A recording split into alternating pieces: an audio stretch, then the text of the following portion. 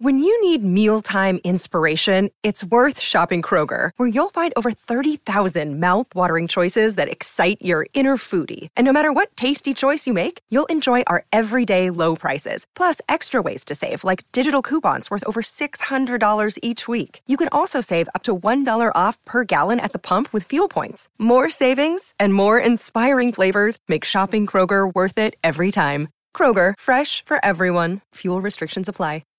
When you need to know what's happening, it's time to get in the huddle with Carl Dukes, Brian Baldinger, and Jason LaCanfora.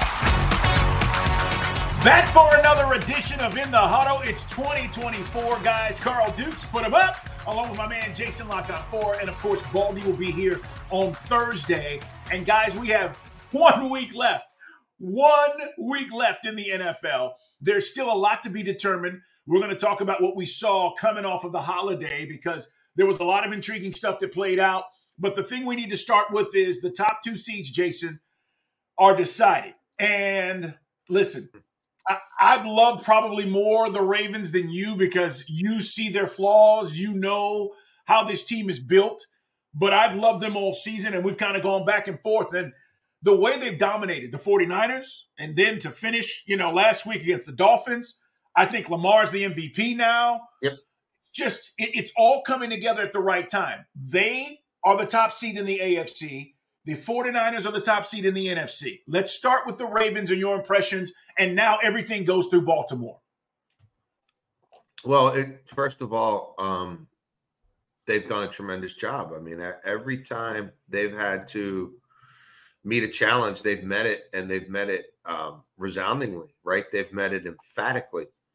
And they did it again on Sunday. What I thought would be a close, low-scoring game turned out to be a complete and thorough thrashing in a very high-scoring game. High-scoring because, one team scored 56 points. What they've done facing teams 3 games or above 500 or over and smashing all those teams by 14 points or more, it doesn't happen very often in this league. They've led at the 2-minute warning in every game this season. That doesn't happen very often in this league. They are a special group. And the reality is we're at the new year, and you could literally pull out a notebook and write down 5 or 6 plays that if they went slightly different, we're talking about a team chasing history. We're talking about an undefeated team. I mean, it's literally a fumble in Pittsburgh. It's a missed Justin Tucker field goal against the Colts. Like, you might even be able to distill it down to 3 or 4 plays that would have them sitting here at 16-0. And then we'd be having even a more different conversation about what they should do in week 18. But the schedule down the stretch looked like a gauntlet, and it was a gauntlet, and they faced a weird run of coaches for good teams who are all from the same family tree, who are all interconnected, who are literally brothers, Zach Taylor, Press Taylor, or they are brothers in football, Kyle Shanahan, Sean McVay, right? And those guys and Zach Taylor are all out of that same McVay, Shanahan family tree. And they destroyed most of those teams. They survived the Rams. And they did it they did it in emphatic fashion, and they did it with their best player, Lamar Jackson, putting an exclamation point behind his name as an MVP candidate. It would now be a complete and thorough shocker and upset if he didn't win this award and if he didn't win it going away. So there hasn't been an AFC championship game in this town since I was 3 years old, 1977. We'll see. And that was the Baltimore Colts and the Oakland Raiders. We'll see if this team can get it done. The Ravens, their playoff history has always been run the ball, play defense. We can go on the road and beat you in your own place. And that's what they've had to do. Most of their playoff wins have been on the road. I think they learned from 2019. It's a different group in many ways, but some of the same sort of leaders are there, at least enough. And now they get 2 weeks off, basically, right? 3 weeks. I mean, they won't play this week. They won't play next week. And then they've got a whole nother week of practice and preparation into the divisional round. I really love what they've done all year defensively, which I think is going to help keep them in these games. And then if you get the special plays from Lamar, anything is possible. And it's interesting you mentioned that because I kind of forgot the last time they went to the Super Bowl. They had to go on the road to get there, right? That wasn't an AFC Championship game in Baltimore. So, yeah, man, that's interesting to think about from that perspective. And I heard Harbaugh say, too, and just talk a little bit about this because he said, we remember 19. We remember 2019. And even though some of the personnel has changed, can they really grow from that experience? And Lamar, guys, as great as he's been, and Jason and I have been advocates for Lamar. We both wanted the guy paid. Jason told you months ago that this management and this ownership group was bullshitting, right? The way they went about their business. And then they finally cut the check. And now look at what's happening. But he is 1-3 in the playoffs, right? I mean, that's the question for Lamar is, okay, dude, another great season, unbelievable plays, but can you get it done in the playoffs? So this time off, I think, should do them well. Yeah, I mean, look, it's always that rust, the rest versus rust debate. But is it really a debate? Can John Harbaugh really go out here in a game that they have nothing to gain against the Pittsburgh Steelers and play a bunch of guys even for a quarter, Jason, or 2 series or 3 series? You can't, right? You can't. No. These guys have seen J.K. Dobbins go down for the season on the first play from scrimmage against Washington in a preseason game. I just don't think there really is a debate there. If you don't handle this well and your team comes back and they're sloppy and they're off kilter and they beat themselves, then that's on you and how you handled this 2 or 3 week respite. But you have to take the 2 or 3 week respite, even with them having a late bye, right? Week 12, 13, whatever it was. I just don't think there's a whole lot to be gained from going out there and saying, oh, well, we played 3 series of football and we had a touchdown and 2 field goals. You know what I mean? And then you're still going to lose to Pittsburgh anyway because they're going to play desperate to win the whole 4 quarters. That's right. So you just have to manage that. And I do think they'll learn from the 2019 experience. And that was a very different Lamar Jackson, right? That was his first year as a full-time starter in the NFL. They suffered some key injuries in week 16, week 17. You had guys like Mark Andrews pick up a late injury, Mark Ingram pick up a late injury. Whereas now, I think they're even better positioned to manage that. And 2019 was a magic carpet ride where no one thought they'd be that great. They blew Miami out week 1. They played with leads all year. There was one game script, right? We got to run the ball 45 times. We got to get the early lead. We got to get into 3rd and 2 and 3rd and 1 and 3rd and 3. Otherwise, we're screwed. Go watch Lamar Jackson throwing the ball on first down against the Miami Dolphins. It was an absolute and utter dismantling. I think he was 13 of 15 for 160 yards and 3 touchdowns on throwing on first down, first down play action against the defense that had been the second best to Baltimore in the AFC. They absolutely destroyed. This isn't about run, throw when you have to. This is about throwing whenever you want to, even if you don't have Mark Andrews, even if your 2 starting tackles aren't what you thought they were going to be. So I think it's a very different thing. I think they've dealt with different sorts of adversity than that 2019 team did. I think this defense is much more legit than the 2019 defense, where really they were never on the field because Baltimore held the ball 35 minutes a game. You know what I mean? That defense had to get 2 stops in the second half and they win. So I'm more inclined to believe that this is this team is more fortified for a long playoff run and that they've learned from their past mistakes. And boy, they've scored 30 points on everybody at home. So I look, anything less than a championship game would have people incredibly disappointed around here. What do you think about the 49ers in the NFC as a top seed? Before we talk about some of the other things that happened, including the debacle in Dallas with Detroit. Detroit got robbed. We'll get to that. Races in the NFC South and AFC South. But The 49ers here, I'll mention this, guys, because even though the Ravens beat them down, they made some NFL history last week. McCaffrey, Brandon Ayuk, Deebo Samuel, and George Kittle each finished with 1,000 yards from scrimmage. It's the first time in NFL history you've had a running back, a tight end, and both wide receivers. Finish with 1,000 yards from scrimmage. So as bad as that game may have looked for the Ravens, to beat them down, this is still a very good team. They're dangerous. We may see a replay of what we saw with the Ravens and 49ers in the Super Bowl this year. Who knows? But my point is they have the number one seed in the NFC. And Jason, you've been saying this. Who's going to go out there and beat those guys? Who's going to go out there and beat them? It's going to be tough. It's going to be tough. And it's not going to be Baltimore. They did it, but they don't have to go back out there. Obviously, if they meet again, they meet in Vegas. Now, I'll say this about the 49ers. Like, we just had this discussion about the Ravens and rest versus rust. I won't say worried too strong of a word. I'm slightly concerned about them because they didn't go out and respond from that meltdown against the Ravens with their best game of the year. That was a pretty middling performance against a horrible Commanders team, that got stuck playing Sam Howell when they really wanted to play Jacoby Brissett. And the 49ers didn't run away and hide. That wasn't a game where Kyle Shanahan could pull all his starters 5 minutes into the second half. It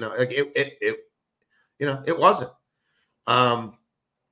It was workmanlike, but it wasn't like thorough. They didn't reflex their muscles to me. Right. And then now they play the Rams, and that's a weird game, right? That's a rivalry game, but it doesn't matter for either team. Like, that's Carson Wentz against Sam Darnold. That's an exhibition game. And then they've got their week off. And then, they'll play their first real game at home since Baltimore emasculated them on national television. And whoever they're playing, they'll have a decided advantage on in terms of talent. And they'll probably be, an 8-point favorite. And they'll probably win. But I think the Rams could go in there and beat them. And I don't love what the Rams did in the second half against the Giants again. I have issues with them and how they handle big leads and when they stop going for the jugular. But I think that would be an interesting matchup. Those two coaches know each other so well. You saw Matt Stafford get blitzed like crazy by the Giants. And that was sort of the way to get him early in the year. And this was an interesting test. Like, what'll happen if somebody blitzes him 75% of the time, as presently constituted? And he threw for 320. He could have thrown for 400 if they didn't stop throwing the ball. And he held up pretty well, and the offensive line held up well enough. They're going to be a tough team to derail in the playoffs. I really believe they're balanced enough that they could go in there, and the longer they hang with the 49ers, the more interesting it could get. So I think the Rams will have learned from that experience. Like, they've had a bunch of close calls, and nothing's bit them in the ass yet. But I think they're dangerous, Carl. I think the Lions or the Rams, because of how physical they are up front, because of how good their offensive lines are, and because of the way they can run the football, I think those two teams are the two in the NFC that can make it interesting out in Santa Clara. The rest of the group, I don't buy. It's a great point, Jason. Jason Lock on 4, guys. Carl Dukes, it's In the Huddle. Subscribe, like us, and, of course, follow us on YouTube in the Huddle Pod, and you can check out this podcast. Subscribe. It's a new year, but, hey, the season is winding down, and we're getting ready for the playoffs. Chiefs are in. They win the AFC West for the 8th straight year. Browns are in. Dolphins are in, even though they have a big game coming up this weekend with the Bills. There's just so much at stake.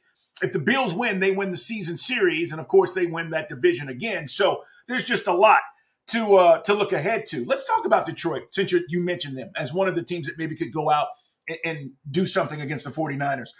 How the hell, Jason, do these officials miss this? Now, there's video out there, guys, of all three of these offensive linemen going over to the official, and you want me to believe that none of these guys said anything, they just all walked up to the official and didn't say anything, and the official was like, okay, and then the play starts, they get the 2-point conversion, and yet it's called back, right? I mean, like, I was frustrated for the Lions, and I thought they got robbed on this. Yeah. To hear Dan Campbell after the game, his passion, he's like, listen, I don't like losing. He didn't want to criticize the refs because he knows what that's about, and he was going to get fined. But this was egregious, bro. This was how do you not see that video and say, hey, I'm eligible? Coaches talked to you before the game, told you I'm eligible, right?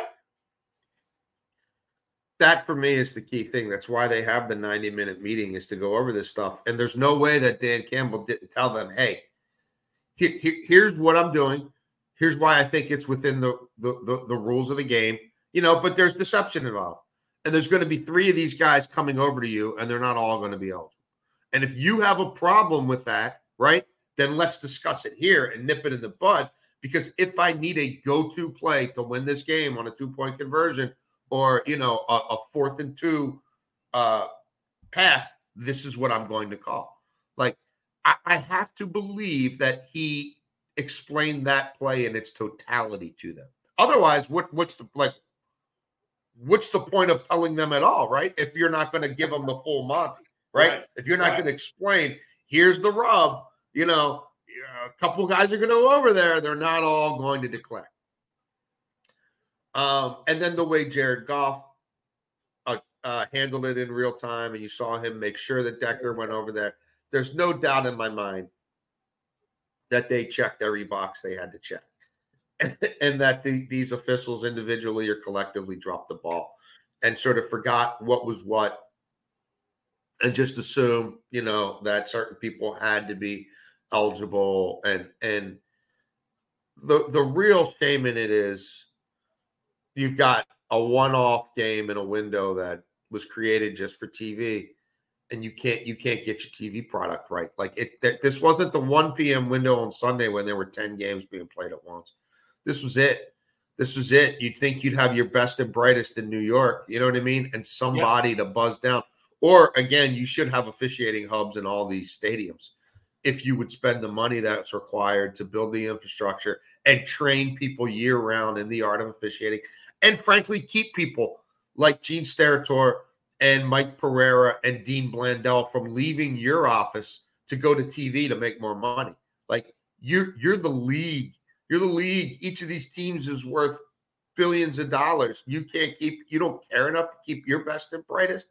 Like, the shame is that it's a procedural mistake that falls through the cracks at the stadium, and then also chain of command in New York, which, again, you think they're not paying people real money there. They're not really trying. Like, right. That's not staffed with more people than, necessary just in case. There's not all these fail safes and catch-alls, and there's not much of a safety net because the owners don't want to pay for it.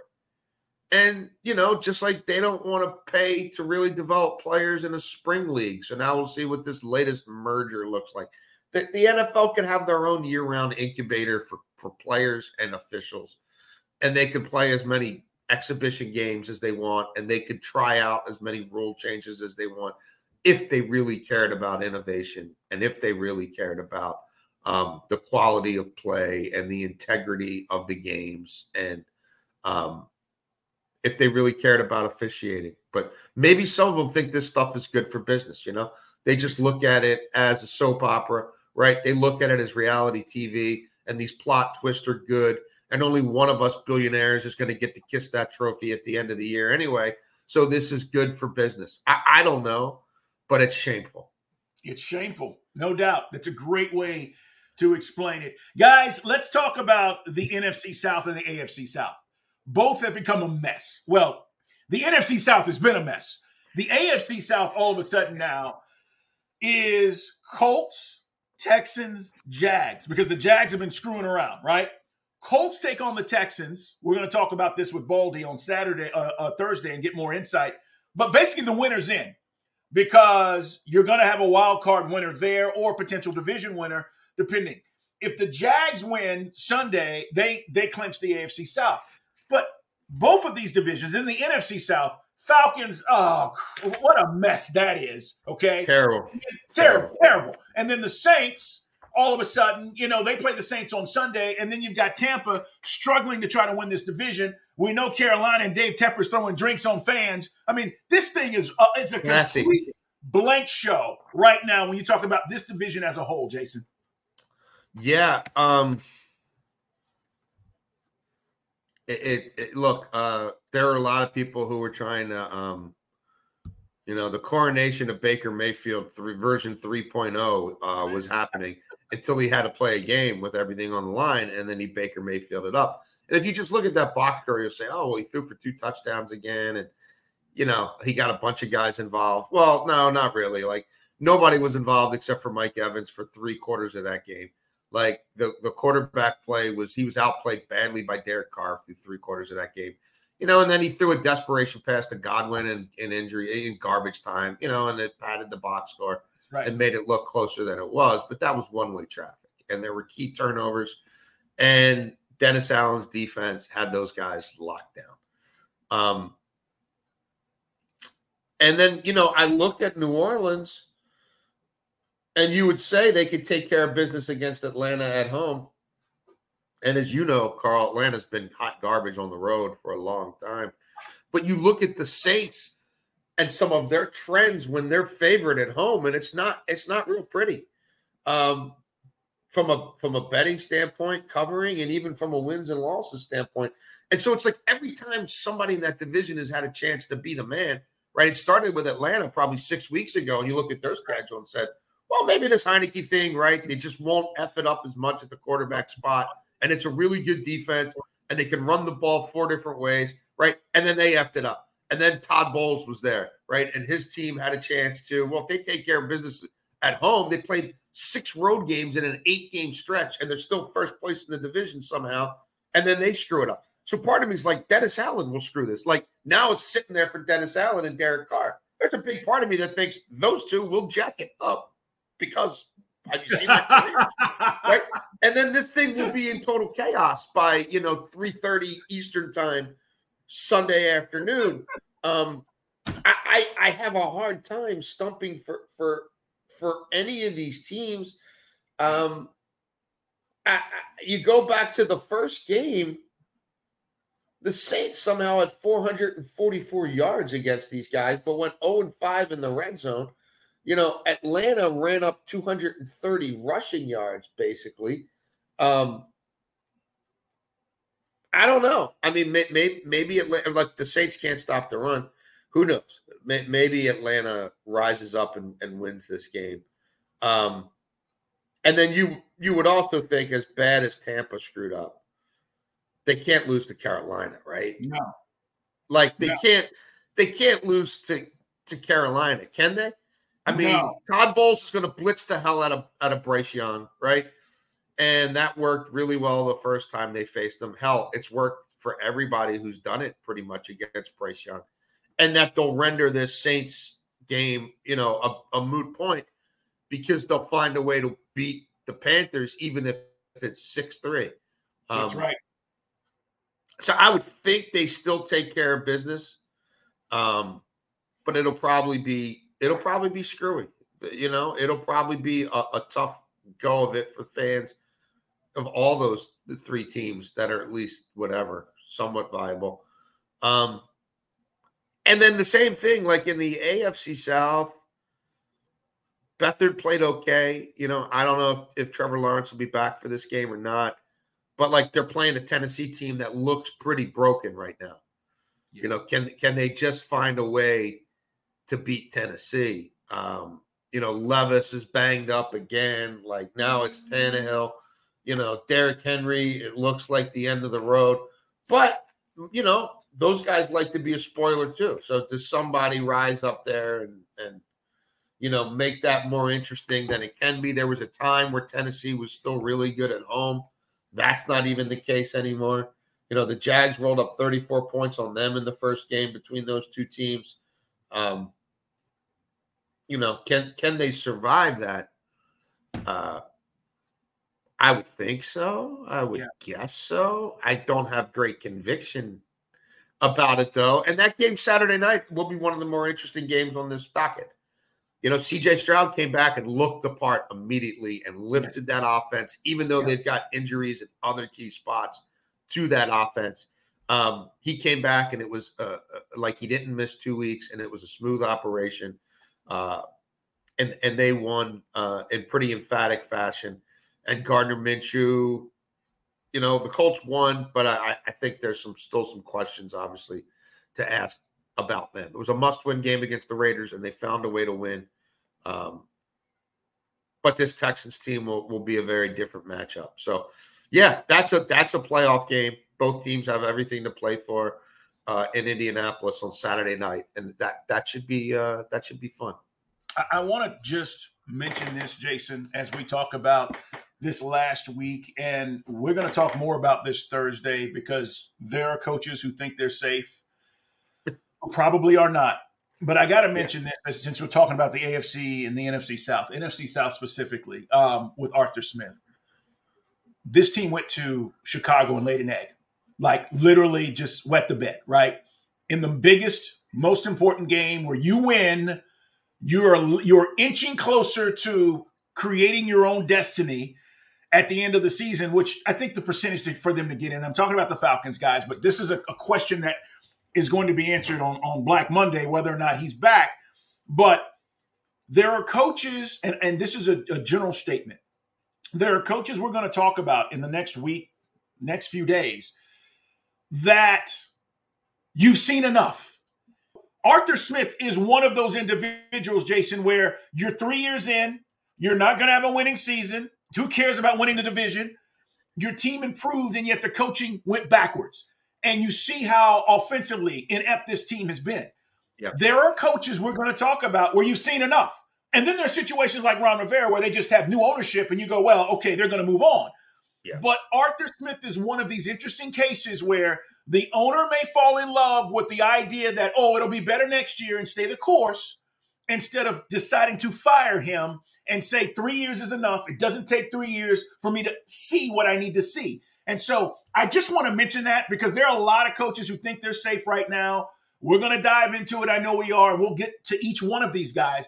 But since we're talking about the NFC South, this week, if they don't show up against the Saints, I don't know how you stay the course. Even without this week, you should know right now where this should be. I agree 100%. There's people out there in the media who are trying to tell you that everything's cozy everywhere because, like, what else would PR guys whisper in your ear with 2 weeks left? I mean, they're going to tell you, I think our guy's going to be all right. Like, I got news for you. They're often the last to know. No, I don't think Arthur Smith was on steady ground going into that game last weekend, despite what you might have read. And there's a guy in that organization. He doesn't get talked about a whole lot nationally, but you would know, Carl, how powerful he is. Rich McKay.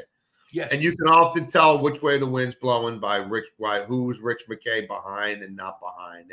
And he's on the NFL's competition committee, been around the league a long time, been a right-hand man for Arthur Blank. Some thought his power might be fading. Then he got the stadium built, right, and changed the whole course of the franchise. And now he's a made man probably as long as Arthur Blank owns that team. Agreed. When Rich McKay is no longer going to the mat for you, you're probably cooked. And the way I hear it is Rich McKay can't go to the mat. As much as you'd like for this hire to look good, as much as you'd like to try to justify it, like the gains they've made are on the defensive side of the ball, and he hasn't had a whole lot to do with it. Like the head coach, I mean, the offense hasn't progressed. No player in that offense exceeded expectation. Even Bijan Robinson, people are like, we should have seen more. You know what I mean? Like the Drake London, Kyle Pitts, they've had the occasional moment, but no, I don't see by any measure them not making a change. I would be shocked if they don't make a change. And even some of Arthur Blank's mannerisms, him not talking to the media after that last game, some of the things he said 2 weeks ago when he did talk, he's not happy. He's not pleased. At the league meetings a few weeks back, people who ran into him or ran into Rich came away with the decided feeling that they're not pleased and they think it was an opportunity lost. that division has been in transition, not just their franchise. You saw the end of the Breeze thing, then the quick end of the Brady thing that was only a couple years, right? Yep. Like Carolina's been a bunch of buffoonery and jackassery since that crybaby bought that team, right? Like no one's trending up during the Arthur Smith era, including the Arthur Smith Falcons, never trended up. That's a problem. It is a problem. There are more coaches to discuss. More jobs will be open. We know Black Monday next week after the season is over. Coaches will get got. It's just part of what happens. Philly fans are not going to like this next conversation because it's just what it is. Philly is fading. And I don't know if Nick Sirianni has the answers. And I'm watching this game where they're up 21-6 on the Cardinals, okay? Jonathan Gannon comes back to the crib and they make a comeback. And Nick Sirianni is still trying to figure it out, Jason. And here's the other part. On the other side, where Jonathan Gannon was the defensive coordinator, and now he's the coach of the Cardinals, there's a guy named Matt Patricia who's calling the defensive calls now because Sirianni made that halfway through the season or, a few weeks ago, I'm going to change the play calling. Anyways, Cardinals come back and they win this game. And here's the thing, guys, and this is why Philly is fading, and this is why you should be concerned. One, the offense is not what it was. Two, they can't stop the run. They're giving up 31 points in their last 6 games. That is not something where you go, oh, it's a one-week deal. This is a trend that you've seen over a 6-week period, Jason, where they're not good against stopping the run. So James Conner had 128 yards against these guys. So what the hell is going to happen in the playoffs when you start playing teams you talked about, whether it's the Lions, okay, or the Rams, or whoever you're going to get, and they go, we're going to run the ball down your throat. Yeah. No, it's going to be a problem. I mean, if the Packers get in the way they're running the ball right now, when you turn to Matt Patricia, you got problems, man. When you fancy yourself a Super Bowl contender and the answer in week 15 is, let's see what Patricia can do calling plays, you might be effed. Like, you might not be your year. Yeah, they've given up 25 points or more in 5 of the last 6 games. They've given up 80 points in the last 3 weeks alone. And again, that's not, that's not facing the 81 San Diego Chargers and,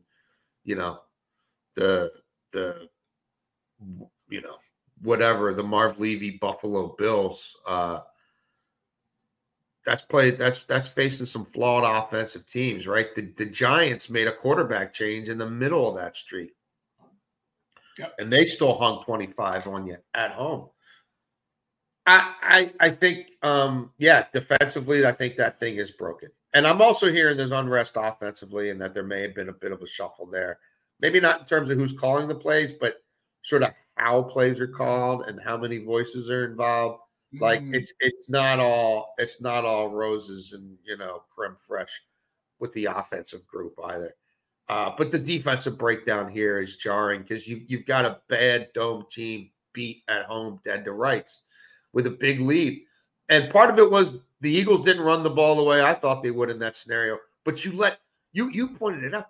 The Cardinals ran themselves back into that game. They did. Right? Like, how is that? How are you going to let that? Like, how can that happen? And now you left the door wide open for Dallas. Like, Dallas got a double gift. The refs hand them a game on Saturday night, and then the Eagles hand them a game on Sunday afternoon. Even a team like Tampa, who on the course of the year, the run game looks terrible. And you look at their year stats, and it looks terrible. There have been games where they got Rachaad White going. And I'll say this, they're not afraid to run the ball and stick with it, even when it's not going incredibly well for them. Like they get for a team that's like 32nd in the league in rushing, there's more volume there than you would think. So even they could be a little bit tricky for this Eagles team. I think they're broken defensively, and I don't think they're going to fix. And the offense is not that road grading unit of a couple years ago or the quick strike unit that we saw last year, where anytime they needed a big play action, bomb to AJ, bomb to Devontae, bomb to the tight end. that's been in fits and starts. So, yeah, I think the Giants, like this game opened at 41 between the Eagles and the Giants. And I keep digging into the numbers thinking, am I missing something here? Like, the Giants have nothing to lose, right? And Tyrod Taylor's going to chuck the ball all over the place. Yeah. And the Eagles still need to try to win this game. Like, because Dallas might slip up in Washington and you're playing simultaneously. Hey, the Eagles just they need a win. Like they really need a win to go into the playoffs with some sort of confidence. I have a hard time thinking this is a defensive slog played in the teens, you know. This to me isn't 20-18, but what do I know? I think both these teams let it sort of all hang out and you know, they combined for 58 points 2 weeks ago. So yeah, I don't know, Carl. I have a hard time vouching for the Eagles right now. It's gotten uglier and it's gotten more palace drama as each week has gone on. And Jason, do you think they thought this was going to be easy? Like, what do you attribute this to? Because, listen, we've seen teams in covering all these years in the NFL where the talent's there. Eagles are talented as hell, right? Defensively, they drafted the right way. They should be more stout up front, which is why it's surprising the teams are running the ball against them. Is there not the buy-in that there was? I mean, what the hell is really going on? I think it's not that often that a team loses their offensive and defensive coordinator at the same cycle. And I think Sirianni is still a young coach, and they lost both of them. And like the next guys up weren't as good. It wasn't the same. They didn't have the immediate answers when adversity hit. And it certainly hasn't brought out the best in them by any stretch of the imagination. It just hasn't. And, you know, Brian Johnson, it might have been a little soon for him. And then on the other side of the ball, defensively, they went outside the organization instead of staying from within, right? And what was already known there. And it never took hold. It never took hold to the point where Sean Desai got demoted 3 weeks ago. Like, I think the seeds of it start right there. The brain drain thing can be real. And when both sides of the ball are dealing with that much change, I think it pulls the head coach in a lot of different directions. I definitely think that matters. And it doesn't happen that often where you lose them both. And it's not like either one had been there all that long. That was still a pretty young staff that just all themselves came together a few years ago. So I think it was a lot for Sirianni to have to handle in real time. I think they'd like to do some things differently if they could. I think they would have stayed in-house for the defensive coordinator job and just promoted Denard Wilson, who did a great job running their secondary, who then left and came to Baltimore. All of a sudden, Baltimore went from a team that gave up big plays all over the place playing zone last year to number one defense in the NFL. But that doesn't excuse the players, you know, and the role that they've played in it by any stretch of the imagination. And there is something to that whole, right? The Super Bowl runner-up the following year, right, tends to have a hell of a time even getting to the playoffs, let alone getting back to the Super Bowl. And when things started getting tough, when they stopped winning games, they've had a hard time figuring out how to win them again. All right, last thing, my friend. We're back Thursday, guys. Baldy's going to join us. We're breaking down the games heading into the last weekend of the season. We talked about it. There are going to be some big matchups. We'll get more in depth into those matchups and then also talk about some of the coaching changes that we think are coming up on Thursday. Make sure you're here to join us. Coach of the Year. Is it Kevin Stefanski with the Browns with all the stuff they've been through? Is it DeMeco Ryans? Dude, that's a 3-win team last year. 3 wins. Yeah. And they're playing for a chance at the division or a wild card berth on Sunday. Who's your guy like right now heading into the last week of the season? Or is it Harbaugh? Those guys are certainly worthy. Well, I think Sean McVay. Like Sean McVay is another name that to me jumps out immediately. I thought that team was dying at their bye. You know, I thought the story was going to be why didn't they trade everybody at the deadline and just start over, And ultimately, my gut is Stefanski gets it. I mean, he's won games with 4 different quarterbacks. That team has had to reinvent 3 times, 4 times through the course of the season. They play in a really tough division, right? In a really tough conference. And they've dealt with plenty of adversity. A lot of it surrounding a quarterback who the owner wanted. I mean, that whole thing happened because of the owner. The GM and the coach weren't leading that chase. They weren't running around the country begging for, Deshaun Watson. They just weren't. And yeah, I think that team could have splintered a bunch of different ways, and it didn't. And the hiring of Jim Schwartz defensively turned out to be a master stroke, right? Like, that's got to play a role in it as well. It's not just these 18 weeks, but it's what you did in the offseason to get better in terms of your staff and your preparation. And last year with Jacoby Brissett, that was a playoff offense.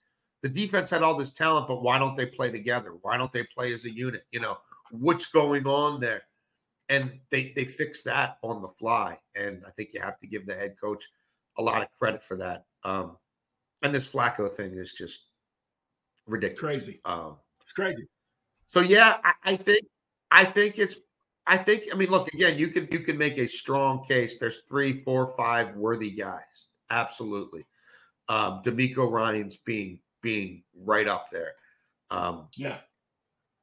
But we've also talked about that division, right? And how watered down that division is and how weird the AFC South is. I think for Stefanski to have done what he's done in the AFC North. And if you don't believe that the AFC North is that legit, just go watch what they do to the other divisions they face. Go watch what the AFC North did to the Jacksonville Jaguars season. They had to play 3 straight AFC North games that wrecked their season. They were running out of players. They're running out of ideas. They went from possible 1 seed to now playing week 18 just to make sure that they win the division. Go look at the NFC West, right? And I think that's a really good division with some really smart coaches. Go look at what happened when they played the AFC North, right? Well, we can make excuses for San Francisco all we want. They got emasculated by the Ravens. They got trounced by the Bengals. Now, I know Trent Williams didn't play and all, right? And Tebow didn't play. They got trounced at home by the Bengals. You know what I mean? They lost. And I know guys started getting hurt in Cleveland. But what happened when San Francisco played in Cleveland? They lost. Right? Yeah. For Stefanski to have done what he's done in the AFC North, like they trying to fire Mike Tomlin and run Mike Tomlin out of town. Mike Tomlin have 10 wins again. Mike Tomlin might be back in the playoffs. That's supposedly the runt of the litter. Like, Joe Burrow got hurt how long ago? The Bengals beat the Browns in a game that the Browns don't need this weekend. The Bengals go 9-8. They go 9-8 in the AFC North, and Joe Burrow wasn't right the first 4 weeks and didn't play the second half of the season, and they still might finish 9-8. So I think it's Kevin Stefanski. Now you can say I got an AFC North bias. That's fine. Maybe I do. I think you're on it. I think you're on it. There's a lot of turmoil to overcome, and he's overcome it. And you can say, like, hey, how much did he have to do with these quarterbacks? He's choosing who to play and who not to play. So I'm with you. Jason, great job, man. Read him in the Washington Post. Follow us on social media and come back Thursday, guys. Subscribe, like us in the Huddle Pod on YouTube. Don't miss an episode. Things are going to get interesting here heading into the last week. Jason, I'll talk to you on Thursday, brother. We'll see you soon, guys. Take care.